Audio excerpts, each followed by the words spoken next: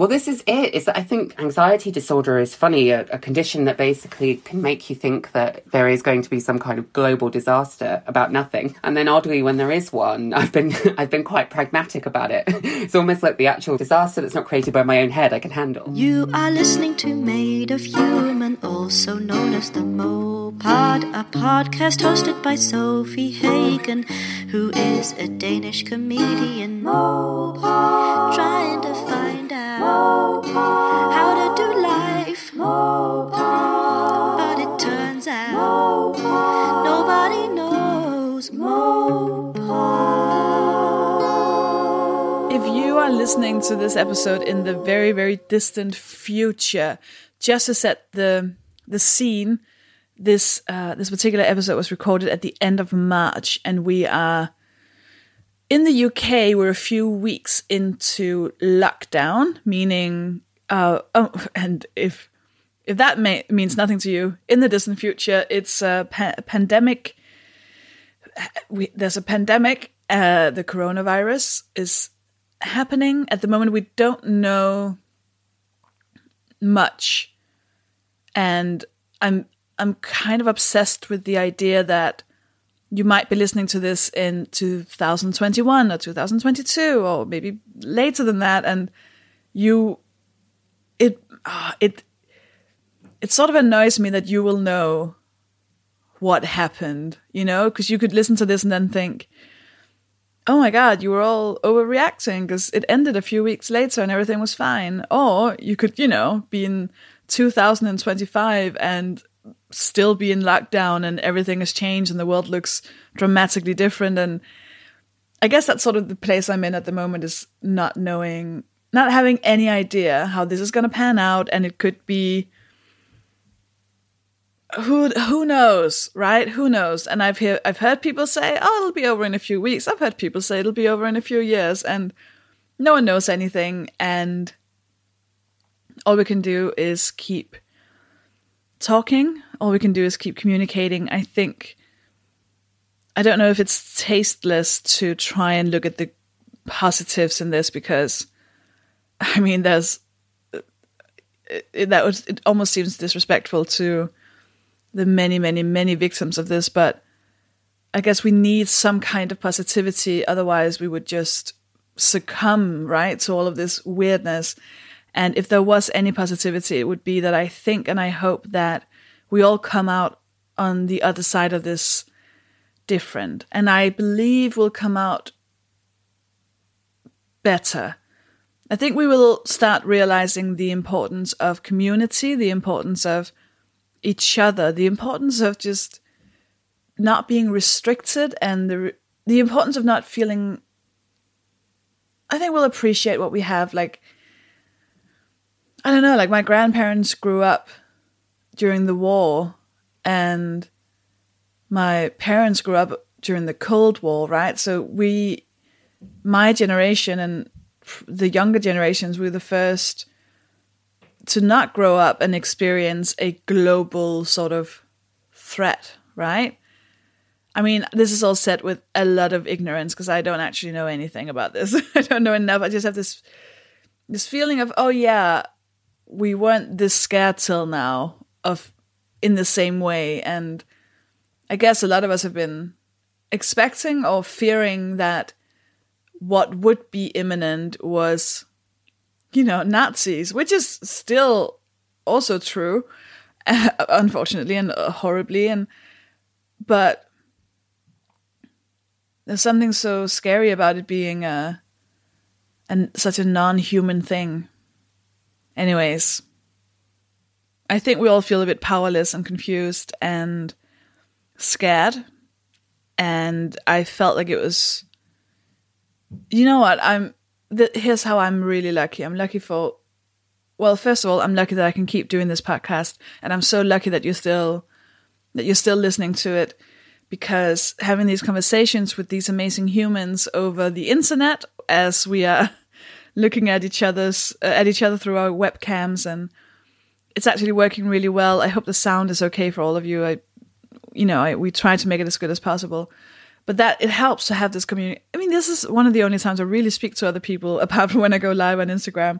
So I'm really grateful that I can still podcast, because I can't gig. And that is painful in another way, because I fucking love performing.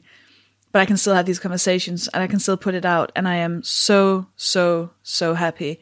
So thank you for still listening. And also thank you for your support. I mean, I can't keep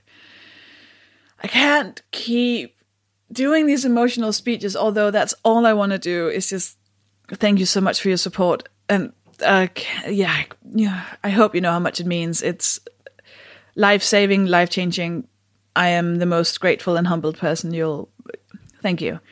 And in that same vein, what is really keeping me sane at the moment is I have a few boxes full of my book, right? Happy Fat, the book about why it's okay to be fat. I also have a lot of big envelopes, and I have a lot of download code shows that I used to sell on my tour, and I have some postcards with my face on it. So I have collected these, all of these things, and I put them into an envelope, and I write handwritten messages, and I sign the books for the people who buy. I call it a self-isolation care package. By the time you listen to this, maybe there's more left. Go to sophiehagen.com/care. Maybe I'll probably do more. I'll put more on sale, so keep your eyes out, I guess. It's keeping me sane because it's repetitive work. It's work I do with my hands. And it's just so satisfying to cross off a name on the list. And it's nice to be creative. I put stickers on the little notes, and people request me to draw them things. So I look up how to draw all these different kinds of animals. And it's just being creative and working with your hands and doing something that will hopefully make someone happy. And then also at the same time being able to pay my rent. So that's how I'm keeping sane. I've also painted my entire, it's a tiny place, but like my little studio flat. And I found some garden tools. So if the sun comes back, I'm going to try and, enter the garden I share with my neighbor to see if I can make it a place that I can go into and still be social distancing. Maybe this is the right time for me to ask my neighbor if we can please just somehow divide the garden right into the middle so that we don't have to. So that's the only reason I've not ever been in there, is because she does laundry all the time. Like all the time. She put laundry out to dry in like December. I don't know what's happening. Like who does that much laundry all the time? How? Anyway, it's not the point. So those are this is a long intro, but like we have nothing but time, right? We have nothing but time. So, but I will just, I'll stop now. I will let you listen to this episode. I have known about Sean Fay for many years, I think, and I've tried to get her on also for many years. And it's finally happened. And all it took was for a global pandemic to finally bring us together.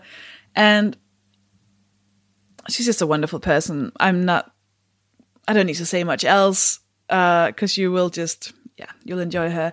And just a reminder, and this is not particularly about Sean or her episode, but in general, just a little reminder that there are trigger warnings in the episode description.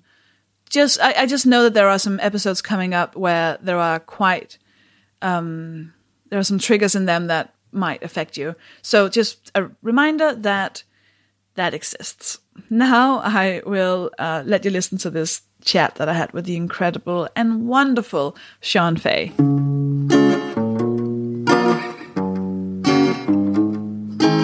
It's a shame that we don't get to meet in person, but like that is our lives now.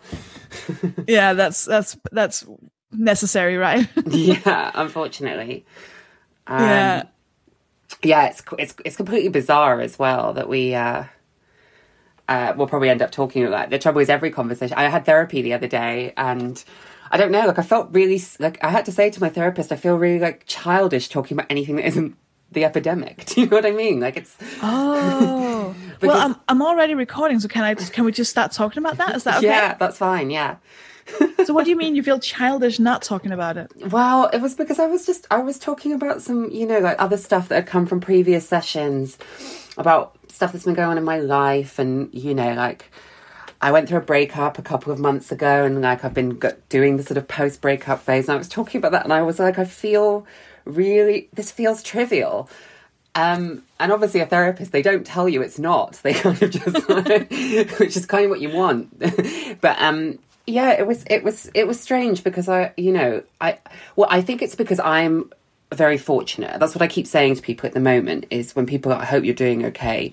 And of course I'm anxious like everyone is, but I don't have any older relatives really, and I don't have anyone with an underlying health condition, and my work is okay, and a lot of my friends isn't, and actually it's interesting with this podcast because a lot of the people that I mean have been on this podcast, and a lot of mutual friends that are doing performance are really struggling, and I'm kind of like okay at the moment.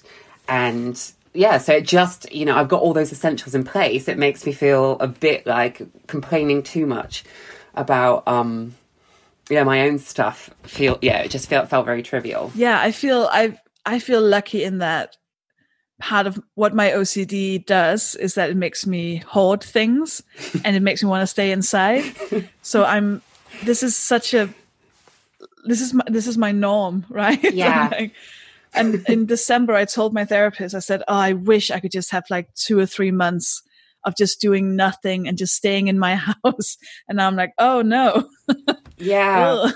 Well, it's strange because, I feel like I've had a bit of a dry run for it. So at the moment I am locked down in Bristol with my mother and my brother and sister. And it's the 4 of us, that's our family unit. And all 3 of us are adults. She's got all adult children at home. But I've kind of had prep for that because I moved back in 5 years ago, when I'd been living in London, and I had a very serious breakdown, and I was working as a lawyer, which was I hadn't come out as trans yet. I was working as a lawyer in the city. It was a horrible job. I worked endless hours, and I had a really serious breakdown.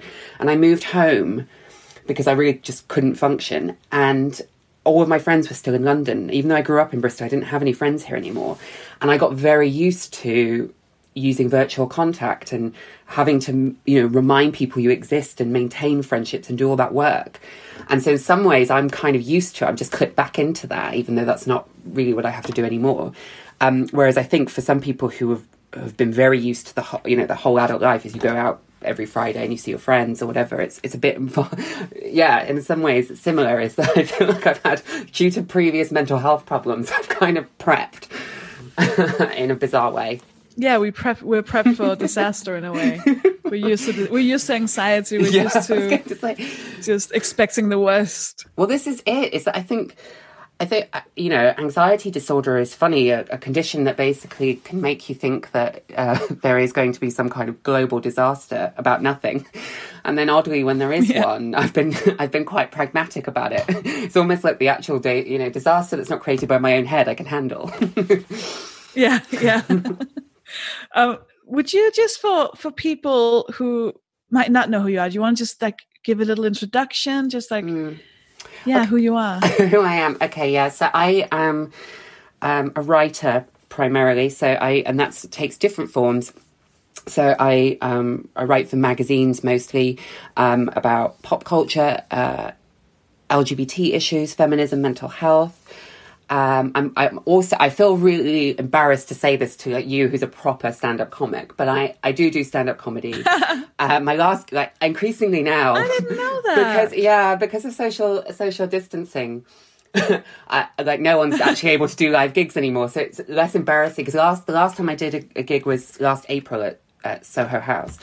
And I do stand-up comedy. I used to do it on the queer kind of cabaret circuit in South London, and then I carried on doing it. So I do comedy, and sometimes in the past I've written for more serious newspapers like broadsheets like The Guardian on trans politics. I don't tend to write for them anymore because they're all too hostile and I don't feel okay writing for them. And I'm also working on my first book at the moment, which is, the working title is called The Transgender Issue. And it is a political non-fiction book looking at the systemic discrimination that trans and non-binary people in Britain face. So I kind of hoped it was going to be like Chavs by Owen Jones, or Why I'm No Longer Talking to White People About Race by Renée Delage, who I know has been on this, is that kind of format and that kind of genre, but applied to trans politics. Because I feel like there's really good stuff on American trans politics, but because the left and the media, mainstream media in Britain here is so hostile, there hasn't been much of a chance. We haven't really got off square one at Are Trans Women Women? And actually, it's very hard to get anyone to commission you to talk about homeless trans youth or anything like that. So I thought a book might be my time to put that out into the world, and then I can hopefully forget about trying to argue the case for trans people's existence. I mean, as someone who's written about fatness, also hoping that the questions would stop. They don't. Yeah, the questions don't stop. Well, that's the thing, isn't it? I mean, surely, Renée Delage, literally the title of her book was about stopping, and presumably she's never had to speak to white people more often about race. Yeah, exactly. Yeah. But yeah, you have to have that kind of falsehood, I think, whilst you're working. Is that at the moment, I mean, again, it's strange because, well, actually, it's bizarre that on social media, I don't know if you found this too with, I know that you probably experienced trolling too, because I do think actually fat and trans, in terms of the nastiness they get online and the kind of obsessive need people need to tell you, it's biology, it's hell. Is that actually I'm surprised that hasn't really let up in a pandemic. These people have they somehow find a way. Yeah, they will always find a way. It makes me feel sorry. Well, it doesn't make me. I mean, I'm not sorry for them. I'm not. I'm not a full turn the other cheek type. But I think what it's made me realise is that it's odd because I never really want to give too much headspace into understanding, if you like, the bullies, the enemy. But it makes you realise that for some people it almost makes more sense if it's a run-by trolling and they're just nasty people and they feel they can do it anonymously. But some people who it's a big part of their life and they cannot give it up, and it's not global events have not overtaken how important it is for them to just obsessively target whatever group it is, whether it's Nazis and race or anti-trans people or people who need to kind of like berate fat people online. It is sad. And it does give you an insight, really, into what their motivations are. It's pretty dark stuff. Do you have a sense of why some people are so obsessed with it? Because it does feel like an obsession. Like I went to a Labour for Women, Labour's network, Women's Network, something event, because I had to do a gig there, and I saw two TERFs in the flesh. Try to argue with the candidates, the Labour candidates.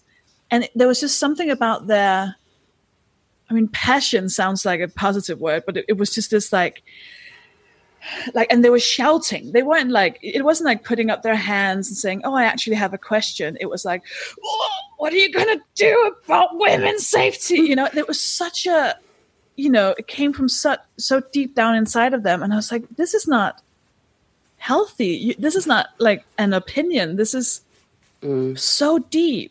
Have you ever thought about what it is that makes people so fucking? Yeah, Sophie, I've spent too much of my time, frankly, thinking about this.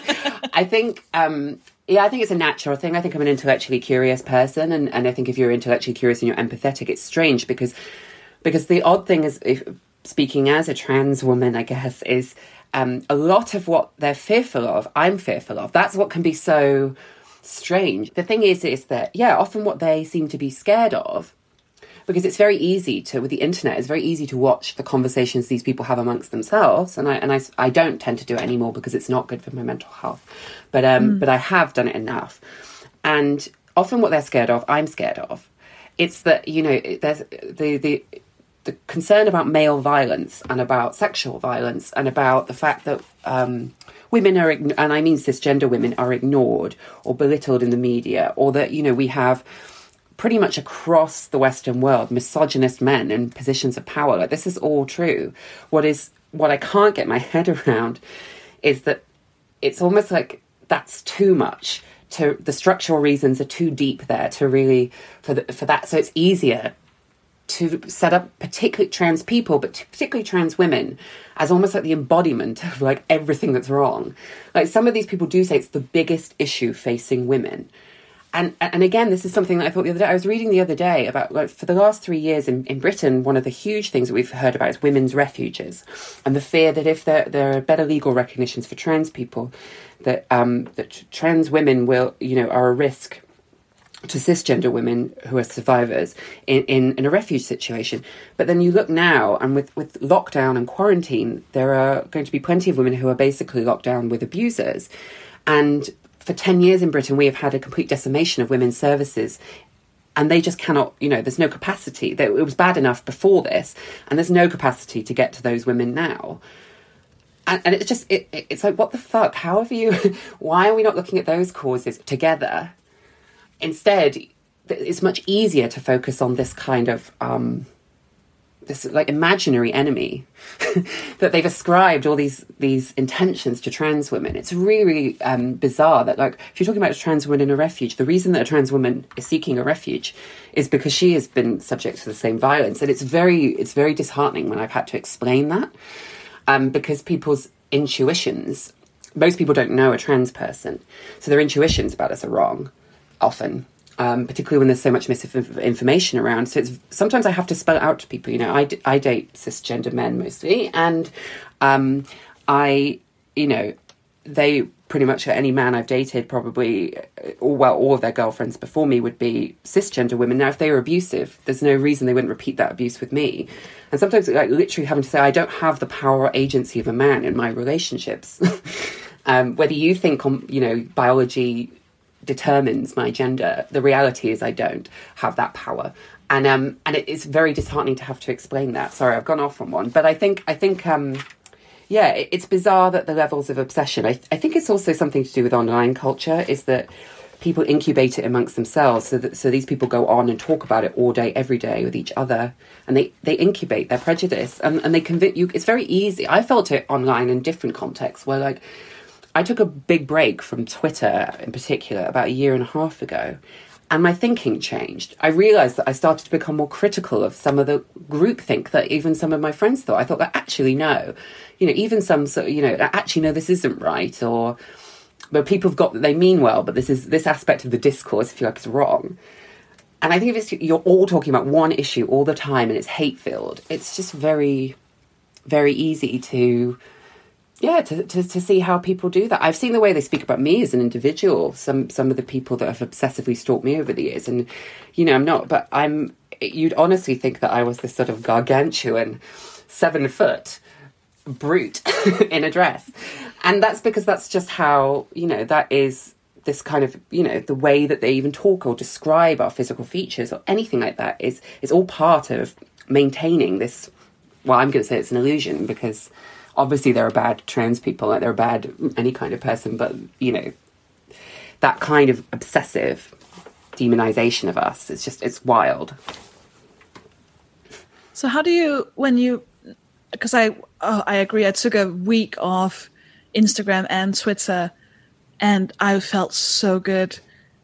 Like, my anxiety levels went down, and then when I went back on, it was like walking into a room where people were just screaming, and I was like, whoa. Yeah. And now I'm back on, so now I'm just used to the screaming again. Yeah. But how do you, because so much of your work as a writer, and you sort of, you're faced with all of this transphobia so often.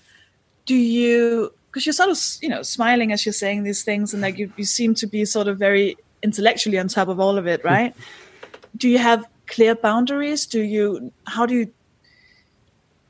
do you do to deal with it, I guess, is the question. It's interesting. I've changed strategies. I think I used to put up more of a front, I think, of being okay with it, because I use humor too.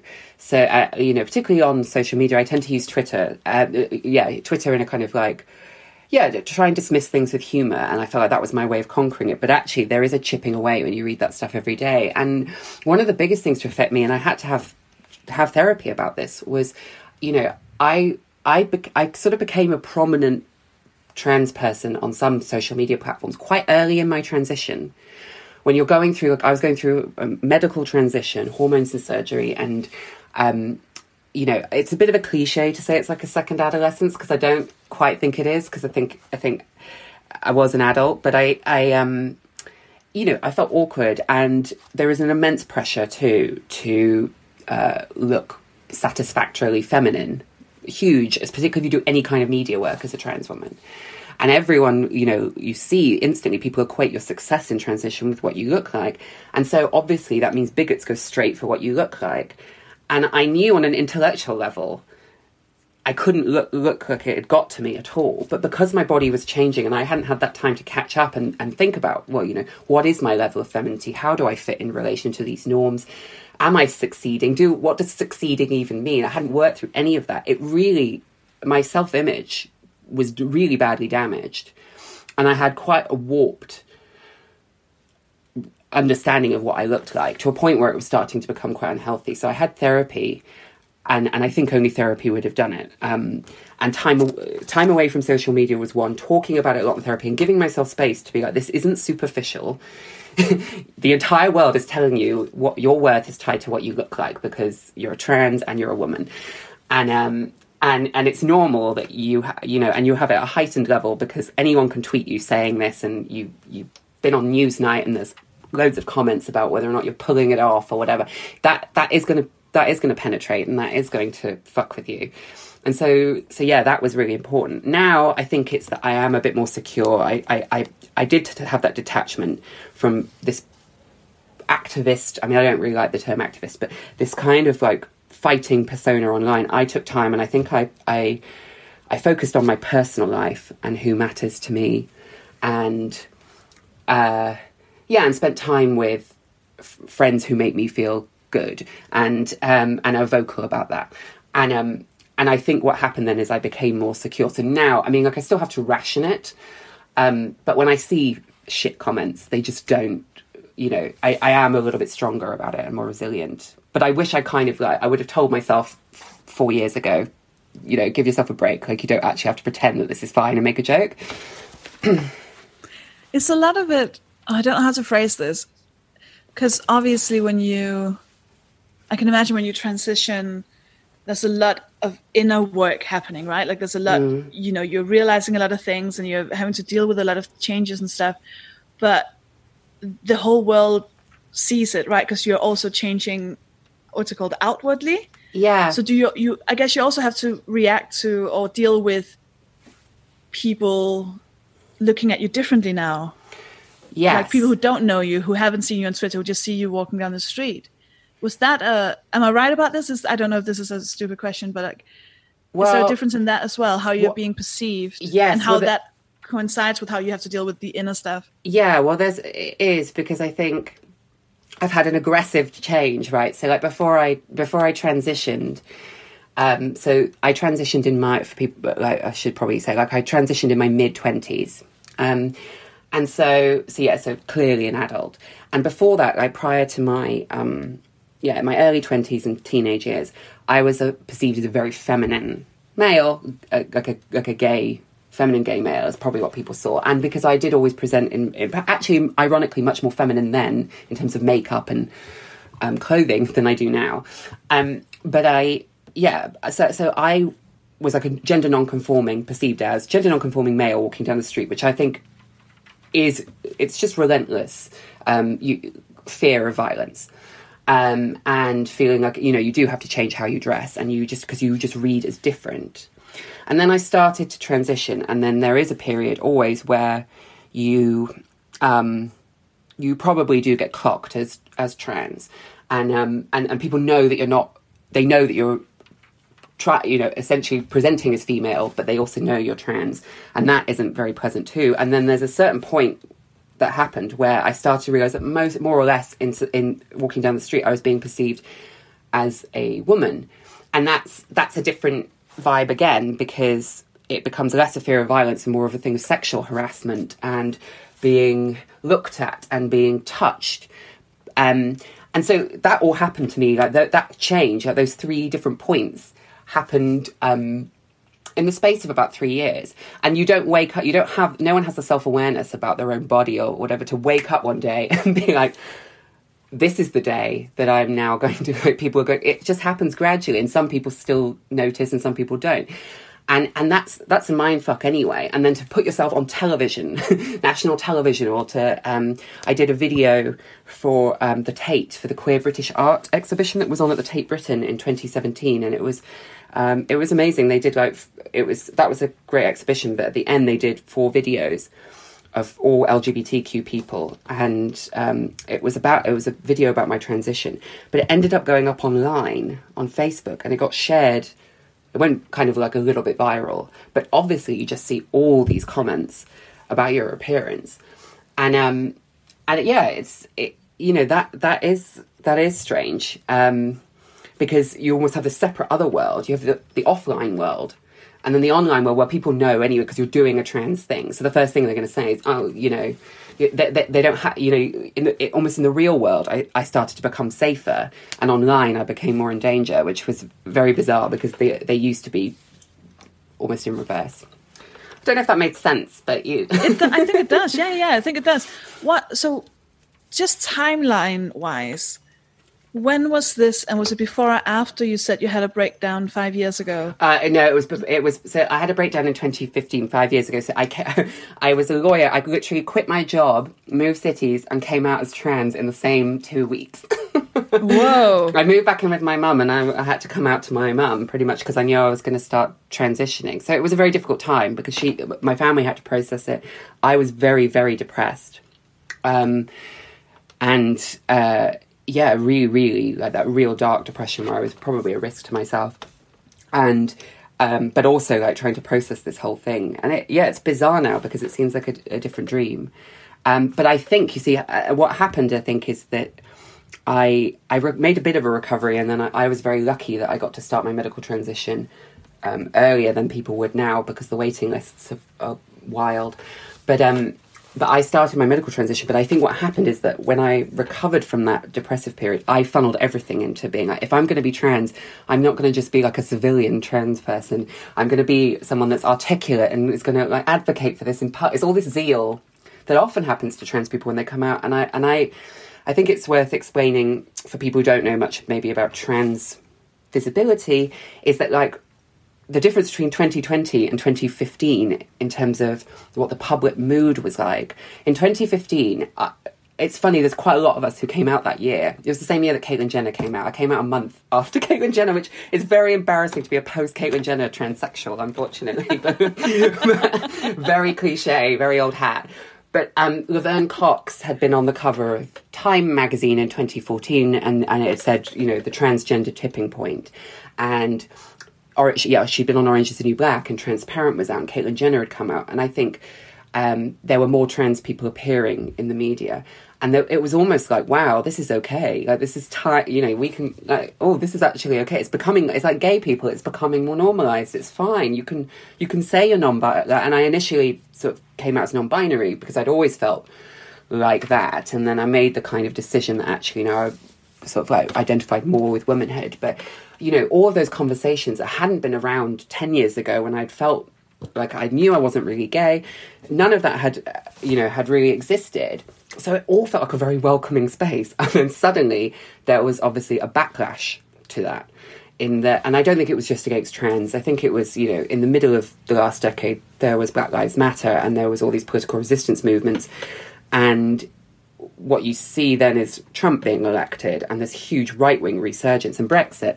And I think, trans people suddenly became a culture war issue. Is that like, no, people weren't okay with being told you have to like respect someone's pronouns, and people weren't okay with like trans people getting healthcare on the NHS, and people weren't okay with trans women being in women's spaces. And so actually, I think it's much harder now. We have all this visibility, but what use is visibility, and when it comes with this like unethical hostility, and so I can't remember how I got onto that, but I think it's worth noting that like pretty much when I came out, it was very different conditions. And so when I came out, the media was still a little less hostile, and there was a bit of an appetite for trans stuff. And I was a writer anyway, and so people just were like, will you write for us about this? Will you write for... And in some ways, when your own, you're going through it with your family, they're trying to accept it, but it's difficult, and, they get things wrong, and your friends are struggling too. And I'd had this... It was almost quite validating that people wanted me to put myself out there in the media. And now when I look back, if I was advising a trans person who just came out now, I'd be like, really think about this, because 1, you cannot take it back. 2, you will get hostility, and it could do irrevocable damage at this point before you've got enough in reserve. And 3, these people do not give a fuck about you. They are treating you as a hot topic. And, their purpose often isn't to get people to understand more. It's to create entertainment. And if that means putting you in front of someone that will then spend 2 weeks, 2 years harassing you on Twitter after, they will do that. I've started, when I'm invited on television debate programs now, which still happens, it's happening less because researchers and producers, I like to think, are scared of me. But what I often started doing was tweeting my replies to them, because they were asking me to go on like a BBC Sunday morning programme with someone that I can see right through them. It's like, oh, we're going to be talking about women's rights. It's like, what you mean is you're going to have me on with someone who thinks that I threaten her rights. And I just challenge them, and I say, I'm absolutely not going to do this. I don't need to give up my Sunday morning. It's not going to help trans people. And you should really think about the ethics of what you're doing, and I hope you're going to be providing aftercare for whoever you get, so that she's not just left to fend off all this abuse, particularly if she's not been in the media before. And then I usually tweet those, screenshot them and tweet them. And I don't include names. I'm not trying to cause a witch hunt against individual people working in television, but I kind of do want them to feel a bit ashamed. Because everyone has a job to do. But, I as I say, I used to be a lawyer, and I left it because I didn't feel comfortable helping, like, rich people get richer. So maybe if you don't feel comfortable exposing people to abuse on television, then don't work in television. I think people in television are very used to people being very grateful to be on television. And I think when you reach a certain point, you're like, I remember first when I started being on TV, and then I would check my social media platforms afterwards to see, how many new followers I'd get. And it's 15. You get 15 new followers or whatever. No one watches TV. So now you are literally just their clickbait, and all you get is trolling. So when you're like, oh, no, I don't want to do that, they get like, what? But you get to be on television. Like, that's not a good thing for people like me. Yeah, exactly. Well, that's what's strange, right? Isn't it? Like you say, like, that's not a good thing for people like me. That's exactly what I think. Is that I think it's almost because we grew up in a fame culture. Is that I grew up in the age of reality TV, where everyone was desperate to be on television. And I guess, like, I don't know if you find this, because you're a stand-up, you're a performer, and I've always done that, is I do like an audience. Do you know what I mean? Like, I'm a Leo moon sign. I love attention. I love my platform. That's why I like social media, obviously. We've talked all the bad stuff, but, like, I love putting up an article and it getting, like, seeing how many retweets it gets. I'm a dopamine addict. I'm an egotist. But having to learn that actually, you'd think TV would be really great, but, like, it's not on your own terms. I would love to be, like, if someone had me, like, if someone offered you this podcast as, like, a sit-down chat show, and you had, like, full executive control, it'd be amazing. But what they're asking you to do is be like a pawn in basically quite a sick game. Yeah, and they do not mind lying. They do not mind manipulating. It's they don't mind ambushing you.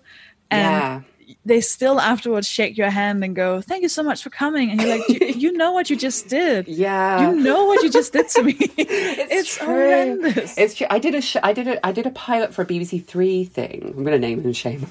I did a pilot for a BBC Three thing. This was 2 years ago. And it was going to be like having, like, it was before woke became this, like, because woke has now almost become this almost right wing. It was a thing that particularly African-American communities said about police violence, like, stay woke, be alive to the fact the world's trying to kill you. And now it's almost been co-opted by the very bigots who use it to kind of mock any kind of social justice movement. But this was like 2 years ago, before that had really happened, and I think they were trying to capitalize on woke young people, and so they wanted like a panel show, and I said, okay, I'll do it.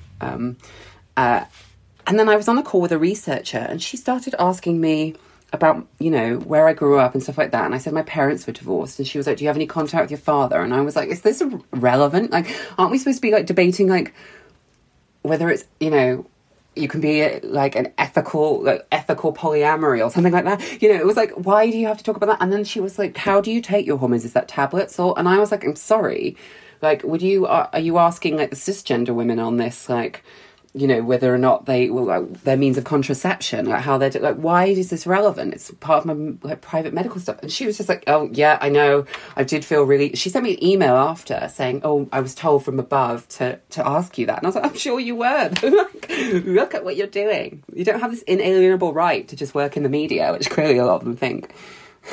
It's amazing. It's yeah, I don't want all of it to be about all the negativity. Like it's important to talk about, right?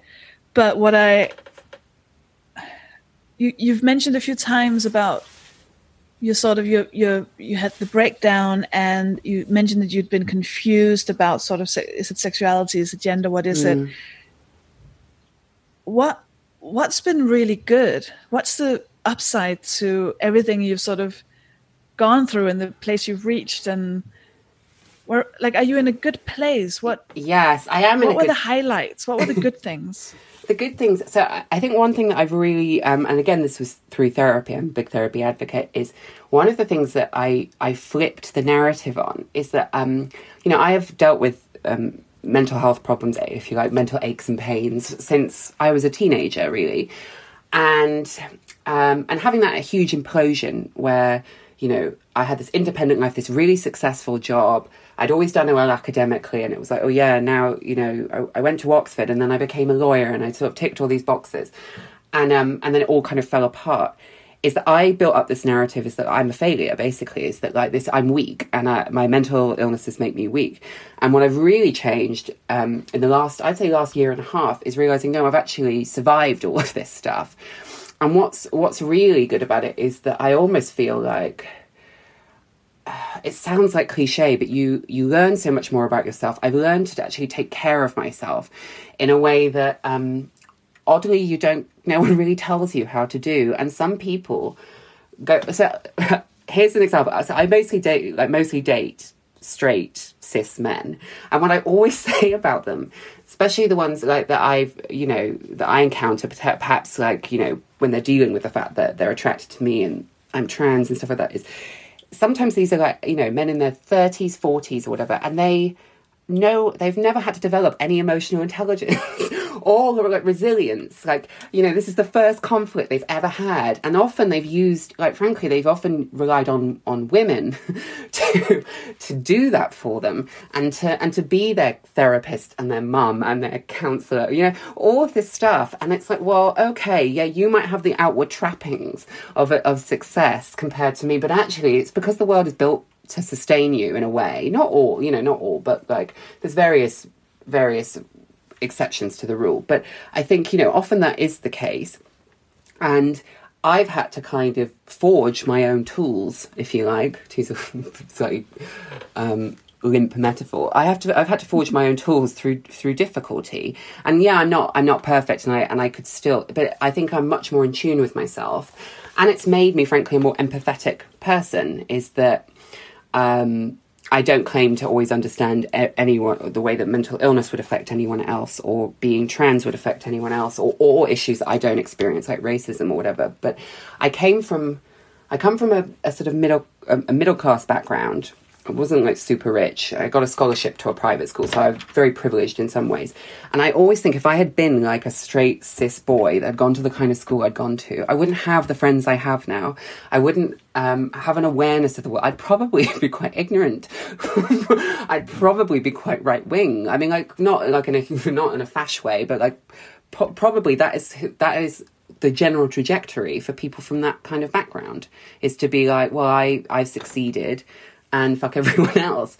And, you know, it's actually, I'm much happier to feel like I have been brought into contact through being queer and trans. And, you know, I feel like a part of just generally being a bit mad, if I say that about myself in the non-stigmatizing way, is I think it's a good catch-all sometimes for just general stuff, and sometimes I prefer it.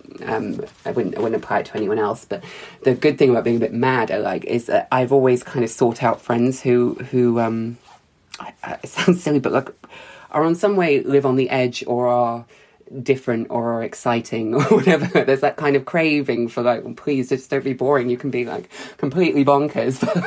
and I'm grateful for that because it's enriched my life. So I suppose that's the good stuff. And it is good. It makes me think of that, which is also a bit going back to the media thing of community. Yeah. You know, so in the past couple of months, maybe months, I've had a whole appreciation for, I've been thinking a lot about the bubble, right? You know, the feminist bubble, or, you know, the echo chamber and all of those things. And I've been trying to think, because there's so much criticism around it, right? There's so much criticism in, you know, you should speak. There's a lot of like, you should be speaking to the Nazis. You know, you should be trying to, you shouldn't berate your trolls. You should try and talk to them and show them understanding. And, you know, you should go on television to debate these things, because how do you blah, blah, blah. But, you know, I get to stand in front of hundreds of people and talk to them. And there's something very valuable in that as well, because it's not two sides, right? There's loads of people within a community as well that are disagreeing on a lot of things, and it's so much easier to convince someone who's already coming to my shows, for example, to be a bit better as a person than it is for me to go and talk to some Nazi somewhere, right? Yeah. So there's something about community. It's also safer, right? It's so much safer and much more fun and nice and positive to talk to people who are already part of the group. Well, yeah, and the thing is that there is cross-pollination there, because like I came to the show you did at Union Chapel in January with my friend Gemma, who's a huge fan of yours. I have to say, really dear friend of mine. So I'll shout her out because I'm sure. But but it was quite funny because we went and we were laughing because like you look around and like I recognise so many people from online at the show in the audience too, and then you just know like it's like that genre of person. But like even that, right, is that like, you know, she's been my friend for over 10 years and I've been hers. And like, yes, we've had conversations about fatness and about transness or whatever, but like obviously us both going to something like that, it kind of means we don't have to have this like very serious face conversation about our respective issues. There's sort of cross-pollination because, you know, even there's things that I didn't like, certainly about like about fat politics until very recently I didn't know. And it's only because actually often there's like a space where I'm in things because there's Travis Alabanza there and they're a friend of mine or whatever. It's that like, you know, that cross-pollination is that you come to understand more. And in some ways I've learned from people without the people in my life, my friends having to do that kind of work and vice versa too. But it is there's also a comical side. That's the very earnest side of it. But the comical side is literally being like, I either know everyone here or like everyone here is like us. Like it's like the same friendship group again. You can tell which one you are just from their clothes.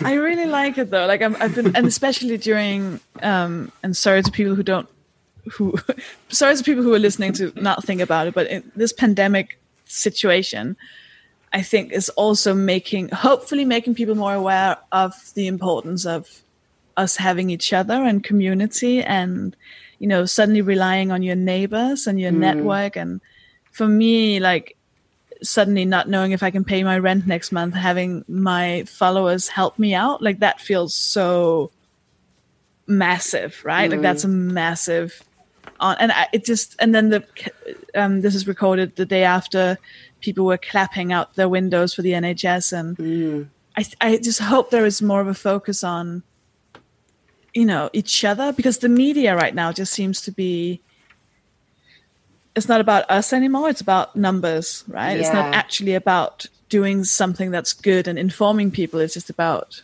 whatever, getting the clicks and the comments. Yeah. And the thing is that I think one thing that I forgot to mention earlier that really helped me and caused a shift in trans stuff too is that I got a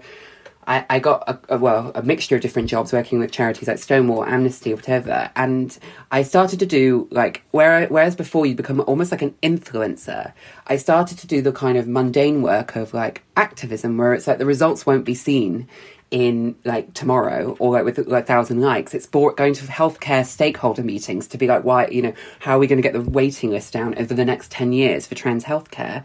And that's what actual community work looks like. And that's where the valuable stuff is. Like, yes, it's great if I can make someone change their mind or they feel like if they follow me on Twitter they know a trans person. I love all that, but it's also quite isolating. Like, people will be like, the flip side to all the mean stuff is people being like, you're such an inspiration, particularly like cis people. I'm like, in what sense? Like, how am I inspiring you? Like, I'd love to hear that. But like, yeah, realizing that sort of stuff, it's that and that's why I found this stuff. Like, there's a one of the first mutual aid groups I saw was called Queer Care, which was like trans people who were saying, like, this was a few weeks ago. I mean, it's only been 3 weeks, but like really before it started to get real, if you like, for a lot of people, is saying, people in the LGBT community might not have family members, they, not be speaking to them. They might have, underlying health conditions, HIV. They might be sex workers. This is a group that was, and they might feel worried about their local community doing some of this stuff. Like, if the people on your estate have been bullying you for being trans, you're probably not going to get them to deliver your shopping. So realizing that need, I mean, that is, it sounds very twee, but that is the valuable stuff. And I hope that when this is over, we do start to, I don't know, bring it forward, I think, and take it forward. Because I think the one time, there's always like a way that you can sort of sound a bit like right wingers, or people say it's your most right wing opinion. But sometimes I do think there's a sort of a slither of truth to when people sort of say about everything can be too focused on identity and yourself, and not talk about how that fits into a community. I kind of think that's a fair criticism some of the time, and I think it's weaponized against certain people more than others. Like, no one ever says that to white men, but I think I do think hopefully that something we can maybe take forward from this is it's almost like it is a sort of reset of our values. Is, well, maybe the real value isn't on convincing the bigots or trying to take over a media culture that doesn't really want us, and actually it's about building our own community, like you say. So what have you... So did you say you had been in therapy for 1.5 years? Yeah, about that, yeah. How's it been? It's been good. I had it in the past, but this is the longest time, and this is the time where what's odd about therapy is I actually, so I'm one thing I realised in therapy, and I do in therapy, is I'm a people pleaser. And that's not a good thing, right? Like, that can lead you. When I was younger, I used to have I can say it now because it's long enough ago. I mean, when I was a teenager, I had a problem where I would start, instead of disappoint someone, I would, my instinct would be to lie or to make stuff up because I wouldn't want to let people down, which obviously, it's the worst habit to build up. And it was something I had to really kind of take hold of. But I didn't really realise until this. I'm a people pleaser, and I'm so terrified of disappointing people sometimes. And again, I think it's the same thing.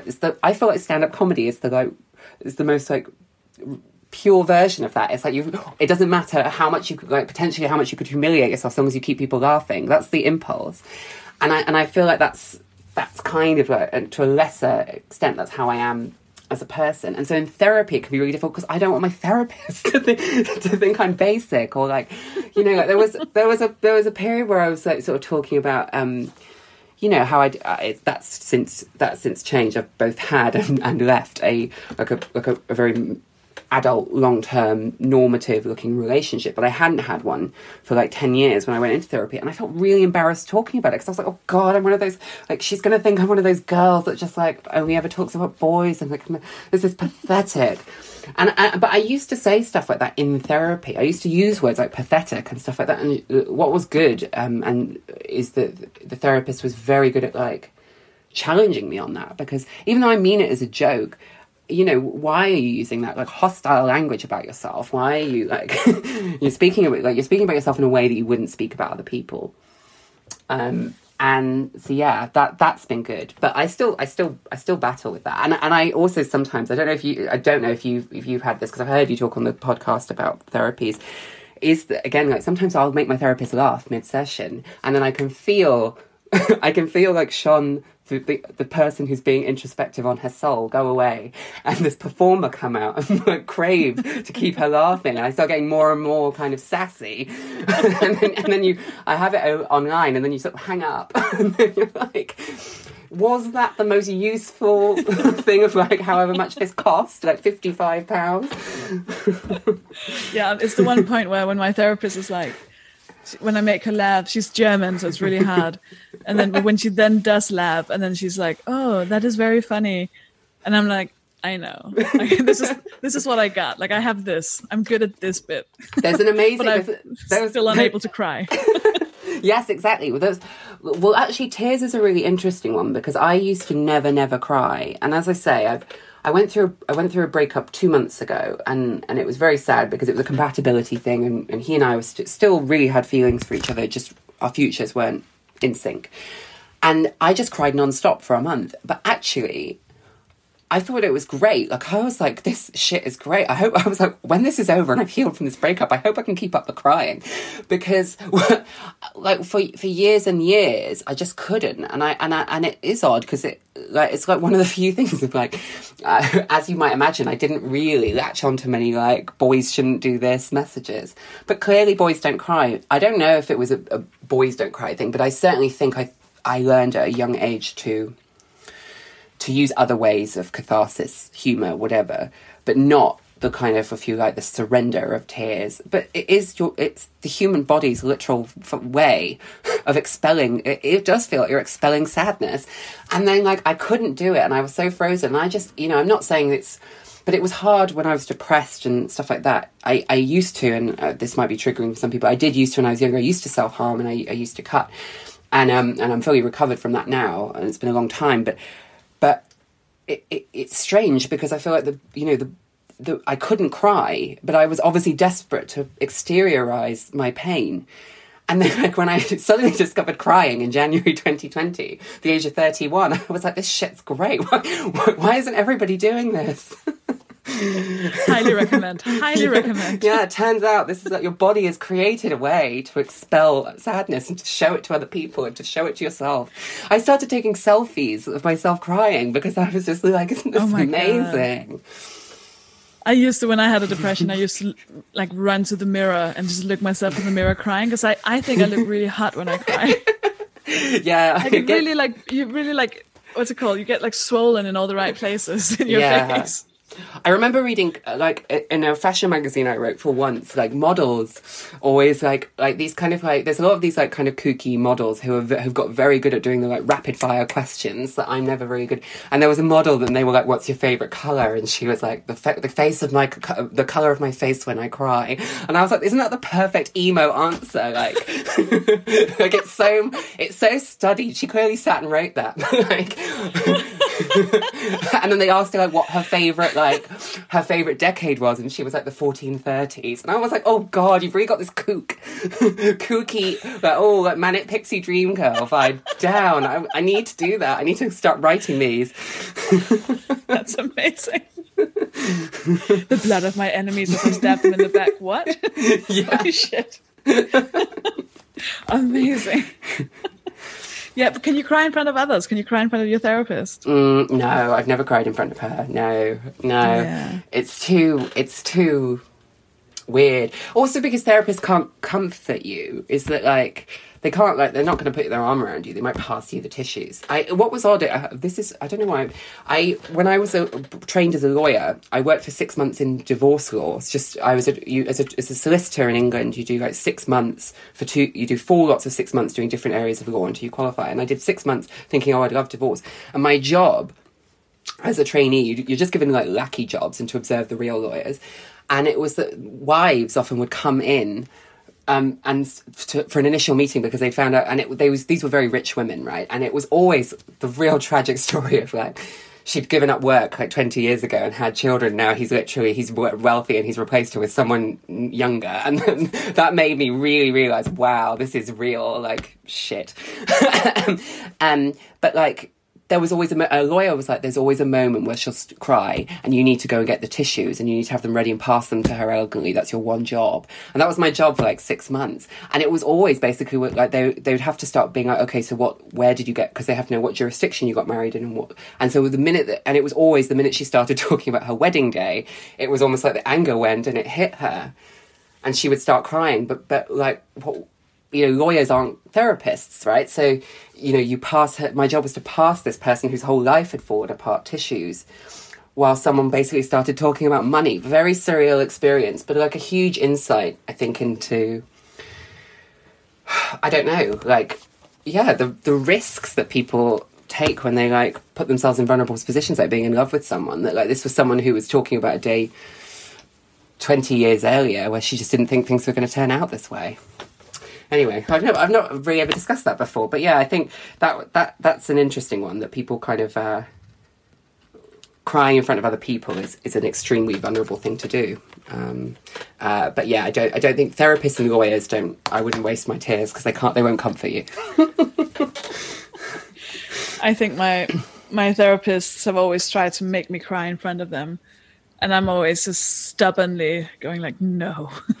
I always see it as a victory when I walk out of there. I'm like, I won again. It's like, no, you didn't. You just added another year to your therapy bills. This is not winning. Well, I was going to say there was that viral tweet, wasn't there, that I saw once that was like, I think I'm what was it like? I think I'm getting an A grade or whatever in therapy, which is both a thing that's possible to have and a normal thing to want. like it's true, isn't it? Just thinking like, yeah, I'm my therapist's favourite. Like I even think sometimes I bet my therapist, like, I wonder if she ever stalks me on Twitter. Like because the weird thing is that like probably, you know, like from some of the conversations I've had with her, she's someone that would come to a like I can tell she's someone. I hope she doesn't listen to this. But she's probably someone that would come to a Sophie Hagen show. Do you know what I mean? So I'm like, you probably, and she did once allude to the fact that I'd spoken at an event on body. It was actually about. I don't like. I now know body positivity is whack, but like it was called that. And so I was speaking about trans people in healthcare, and she let slip that she was planning to go to it, and then she saw that I was going to be speaking at it, and so she decided she couldn't go really ethically. And ever since then, I've been like, we're in the same circles. You've probably read my articles. Reveal everything. You also stalk her, right? I don't know. I don't. Like, I haven't. That's terrible, isn't it? I'm really self-involved. I have Googled her. I mean, she said that she's on social media and she's quite active. Because I obviously spoke about, you know, I wondered at the start, am I going to have to explain this divide in feminism? She was like, no, I know. Amazing. So like, she's obviously plugged into that, but she did. I haven't stalked her. I think she's a bit more low key. I mean, she has professional accounts, I'm sure, but I don't know what her burner account is. You know, might be a bit weird. It's like in The Sopranos, isn't it? Where like Tony Soprano, the mafioso boss, like basically starts like interfering in the life of his own psychotherapist. You don't really want to be like finding out too much about them. It's a bit controlling. Mine, she's got such a. She's so stern looking and she's very hardcore, right? She's very German, short hair, just. But then she'll sometimes reveal what she does, like what most of her job is, and she works with really, really, really fucked up cases and like really horrible, like people with horrible trauma. And then she'll sometimes she was like, she said something like, oh yeah, that is classic mind control. And then she said and then she mentioned like a group of people, and then she was like, well, that wasn't their parents, that was the government. Anyways, go on. And I was like, what? What do you know about the government and mind control? Tell me everything. Yeah, wow. What's this about? She was like, no, this is about you. I was like, no, tell me about the government. I need to know what the government has done. Yeah. The therapy is cancelled. I need to know what they're not telling us. Yeah. Right. Thank you so much for doing it. I'm going to ask you the last question now that I always ask. Okay. So you're in the delivery room and you have just been born, but you now are in the delivery room, and little tiny Shun has just been born, and she's lying in your arms and she's crying because there was just there was just warm and comfortable silence in the womb, and now there's doctors and lights and sounds, and it's all very horrible. And she's looking at you like, what the fuck is this? What is this? Is this what I've been born into? Is this life? Just noise and people, and this all seems very horrible. What is going to happen? What is the point of all of this? And you can say something to her, but you can't change anything. She'll forget it immediately. Everything that has happened will happen again. You won't have any extra awareness or knowledge. But in that very moment, just that moment, she looks at you and she's like, what is this? What is my life going to be like? Is this it? What would you say to teeny tiny baby you? Yeah, it's annoying because until you said I could change something, I was going to be like, avoid the new rave moment in 2006. It's not a good look. Don't wear neon. I would say the reason that you're crying is because you've quite rightly recognized that this is hard and this is difficult compared to where you were, and that means you're tuned in, and you will always be tuned in, and that will become your greatest strength, because it's upsetting now, but you will have the ability and the capacity to empathize with other people. And that's what your friends and family and lovers and whoever else that's what they will respect you for. So, it is upsetting now, but kind of embrace the tears. Also because you'll find it hard to cry. Do you still need to be reminded of that? Yeah, I think so. I think sometimes, yeah. I think so. Is that sometimes I think it's because I can, tune into how difficult things are. And I can also, I can sometimes forget. I can be very self-critical and then kind of forget what my strengths are. And it's been really, really good in the last few years to kind of like start telling my friends more what I appreciate about them, and having them, having friends who say that back. So I'm passing that gift on to my baby self, which, if I was holding, I didn't say this, but today's my 32nd birthday. Happy birthday! Thank you. 32 Happy years birthday. ago today. Wow. I know. Well, it was a birthday on lockdown, so I wasn't going to be able to go to a bar or do anything like that. So I was like, I'll do a podcast. How are you celebrating your birthday? I'm with my family. I'm going to go on my government-permitted walk. For people who are listening in the future, we're allowed out one walk a day to keep us sane. So I'm going to go on my government-approved walk in a minute. And then later on, I'm going to have dinner with my family, and then I might go on Zoom and see if I can do a house party with friends. But I don't know if that will happen. But I'll give it a go. It's a birthday I won't forget. The 2020, my 30. I'll be telling my sister's children, hopefully in 50 years' time, and they'll be like, "Fuck off, Aunt Sean, we don't care." Thank you so much for doing this. We're gonna. I'm gonna ask you to plug your stuff, and then we're going to do the little extra bit recording for the patrons. Cool. Yeah. So do I switch off and then come back in? No, you do nothing. You do nothing. You just tell people where they can find you and where you would direct them. Okay, so I'm pretty much Sean Fay on everything. So you can find me pretty easily on Twitter. It's at Sean Fay, one word. On Instagram, it's at Sean.Fay. But if you just type in my name, so it's SHONFAYE. Twitter and Instagram are my main ones. I'm not going on TikTok. I'm 32 today. I'm too bloody old. And I have a Facebook page too, but Facebook page, who cares? So yeah, that kind of stuff. And it's a long way off, but I am hoping that my book, The Transgender Issue, will be out in 2021 at some point once I've finished it. And so if you want to kind of learn more about trans politics, then when that's out, pick it up, please. Buy it. It's really hard work. I'm so excited for that book. I'm so excited. I can't wait to read it. Well, thank you. Well, we'll see. I'm going to write it first. So yeah. Thank you very much for having me. Thank you for doing this. Mopod. Thank you so much for listening. Remember to go and find Sean Fay on social media and tag her and thank her for doing the podcast. That's always so much fun. I like it when you do that, when you tell the guests that you've listened. I often get messages from the guests saying, oh, I've received so many messages from people saying that they like the podcast. And that really means more than, I don't know, I can't keep trying to rank what means the most, but it means a lot. And I love it. I really love it.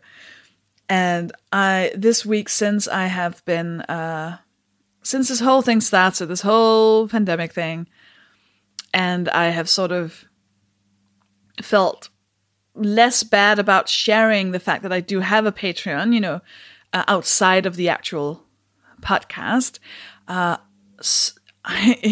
You've become patrons, and there's many of you, and I am. Tell me what I can do. Tell me what I can do to to deserve this. What do you want? What content do you want for the Patreon?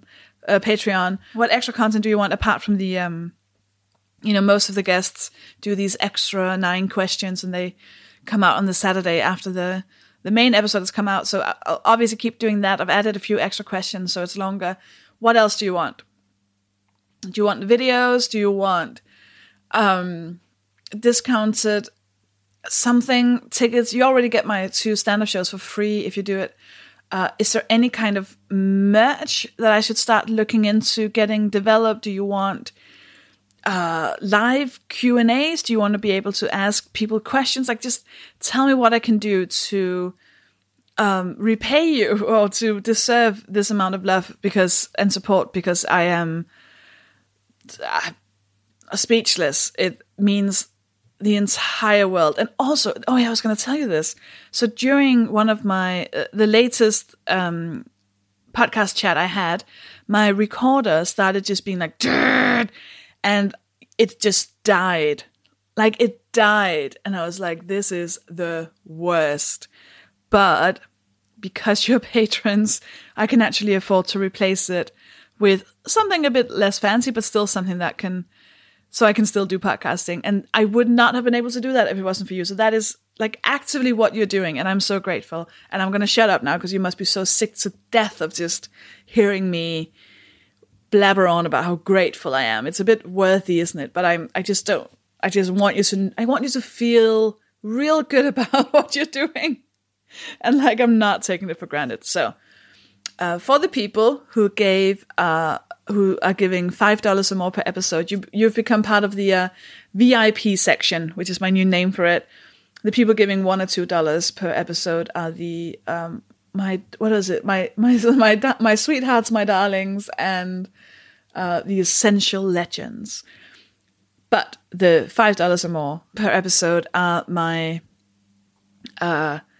VIPs, my VIP section. And if you are part of that, you will have your name read out loud at the end of the episode, which is now. So I want to say a massive thank you to these absolute VIPs. I want to say thank you to Andrea Papillon, Andrew January, Andy Walker, Anya Knoblaug. And then we have Anna-Marie Hepburn. You're new. Welcome, Anna-Marie. We have Aretha. You're also a bit new. Welcome. Autumn Blue Sky, Barry Norton, Caitlin, Cat Posey, Cherry Winter. Sorry, Cherry, I kept getting your name wrong, didn't I? Cherry. Danny Beckett, Daniel Reifeschied. Then we have Danielle Johnson. Welcome, Danielle. You're new as well. We have Ditte Brøndberg Jensen. Welcome, Ditte. Then we have E. Just E. Welcome, E. Then we have Eleanor. We have Emily Bindi, Emma Day. Emma Day's new. Emma Parangi. So sorry. We have 2 Emmas now. Ooh, interesting. I wonder if we can get more Emmas into the little name competition. Then we have so welcome, of course, to the two new Emmas. Then we have Felicity Tully. You're also new. Welcome, Felicity.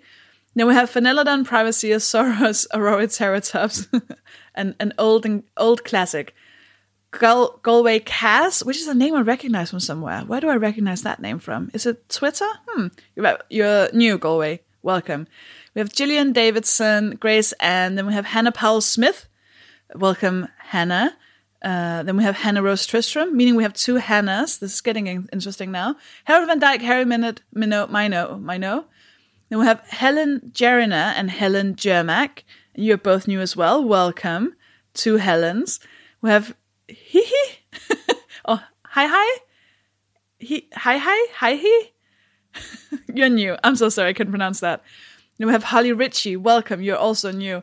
Ida Søgaard Larsen, Josie, Catherine Norton. Welcome, Catherine. We have Kathleen Gudmundsson, Catherine Williams, Katie Hatfield, Katrine Pedersen. Welcome, Katrine. We have Kim Williams. We have Kostente. You're also new. Welcome. Kirsten Davidson, Chrissy Nicholson. We have Kristen Sillerby Franson. Welcome, Kristen. You're also new. Laura Ingman. Welcome. You're new. We have Lily and Harry French, washed, scrubbed, and sterilized. Oh, good old classic. For the new people, you can change your names and then make everything hot for me, which people love to do. We have Liz Cassell, we have M. Dash, Maeve Houlihan, Maury Fraser, Megan Roberts, Nicola Ellison, you're new, welcome. We have Tiggerific, we have Paul Swaddle, Perpetual Motion, Pierre Feneux. We have Rachel England. Welcome, Rachel. You're new. And then we have Rachel Evenheim, Rachel Furley, and Rachel Phillips. That's 4 Rachels so far, winning. We have Ragdoll, Rianne Rivers, Robert Knowles, Robin Capper. We have Samantha Jolie. Welcome, Samantha. You're new. Sarah Ferreira Ikesith, Sarah Ellett, Sarah Plumer. That's 3 Sarahs. Then we have a Sophia Ramsey. You're new. Welcome, Sophia. With an F, by the way, so well done. Then we have Susie Tyler and Victoria Greer. Oh my God, it took longer than usual. Oh my God, there's so many of you. Thank you. God, thank you.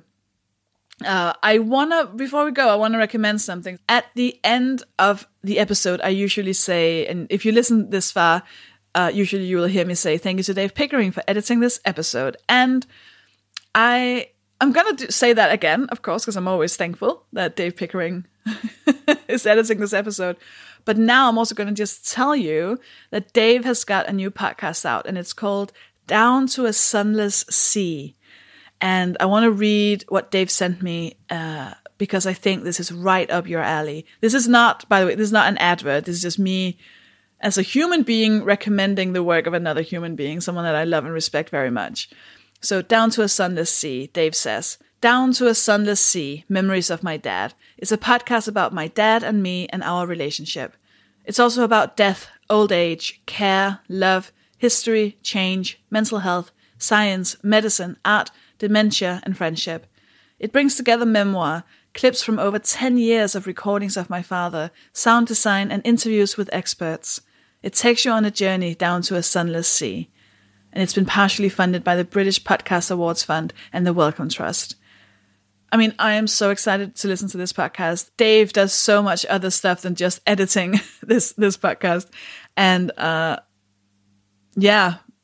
just creates a lot of genius work. So I'm very, very excited to listen to this. And I thought it would just be right up my listeners' street. Is that a saying? I think you'll like it too, is what I'm trying to say. So go and listen to Down to a Sunless Sea. I assume it's everywhere where you can usually find your podcasts. And go support Dave Pickering on, well, everywhere.